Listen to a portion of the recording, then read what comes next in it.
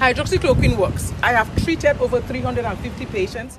Twitter, YouTube and Facebook have all removed the video from its platforms because it violates their COVID-19 misinformation policy.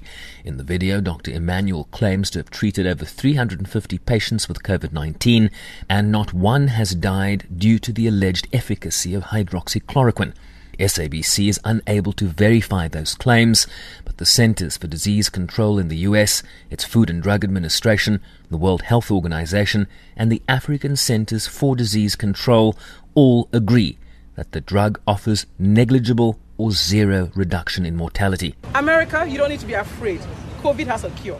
Dr. Emmanuel, who's part of a group called America's Frontline Doctors, a right-wing-backed group of medics, also questioned the effectiveness of wearing masks as a mitigating factor, but has received President Trump's support. She was on air along with many other doctors.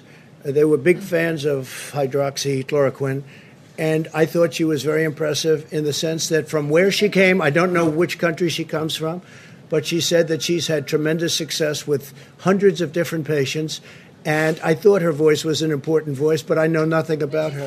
The FDA withdrew an emergency authorization of the drug for COVID-19, citing its ineffectiveness, but causing serious adverse effects, including heart rhythm irregularities, evidence that leaders such as Trump and his counterpart in Brazil, Jair Bolsonaro, largely dismiss. From my standpoint, and based on a lot of reading and a lot of knowledge about it, I think it could have a very positive impact in the early stages.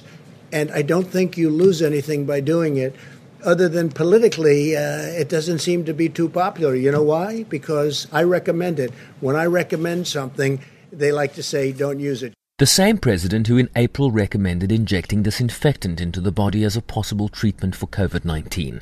A view again dismissed by the country's top infectious diseases expert, Dr. Anthony Fauci, in an interview with ABC News this week.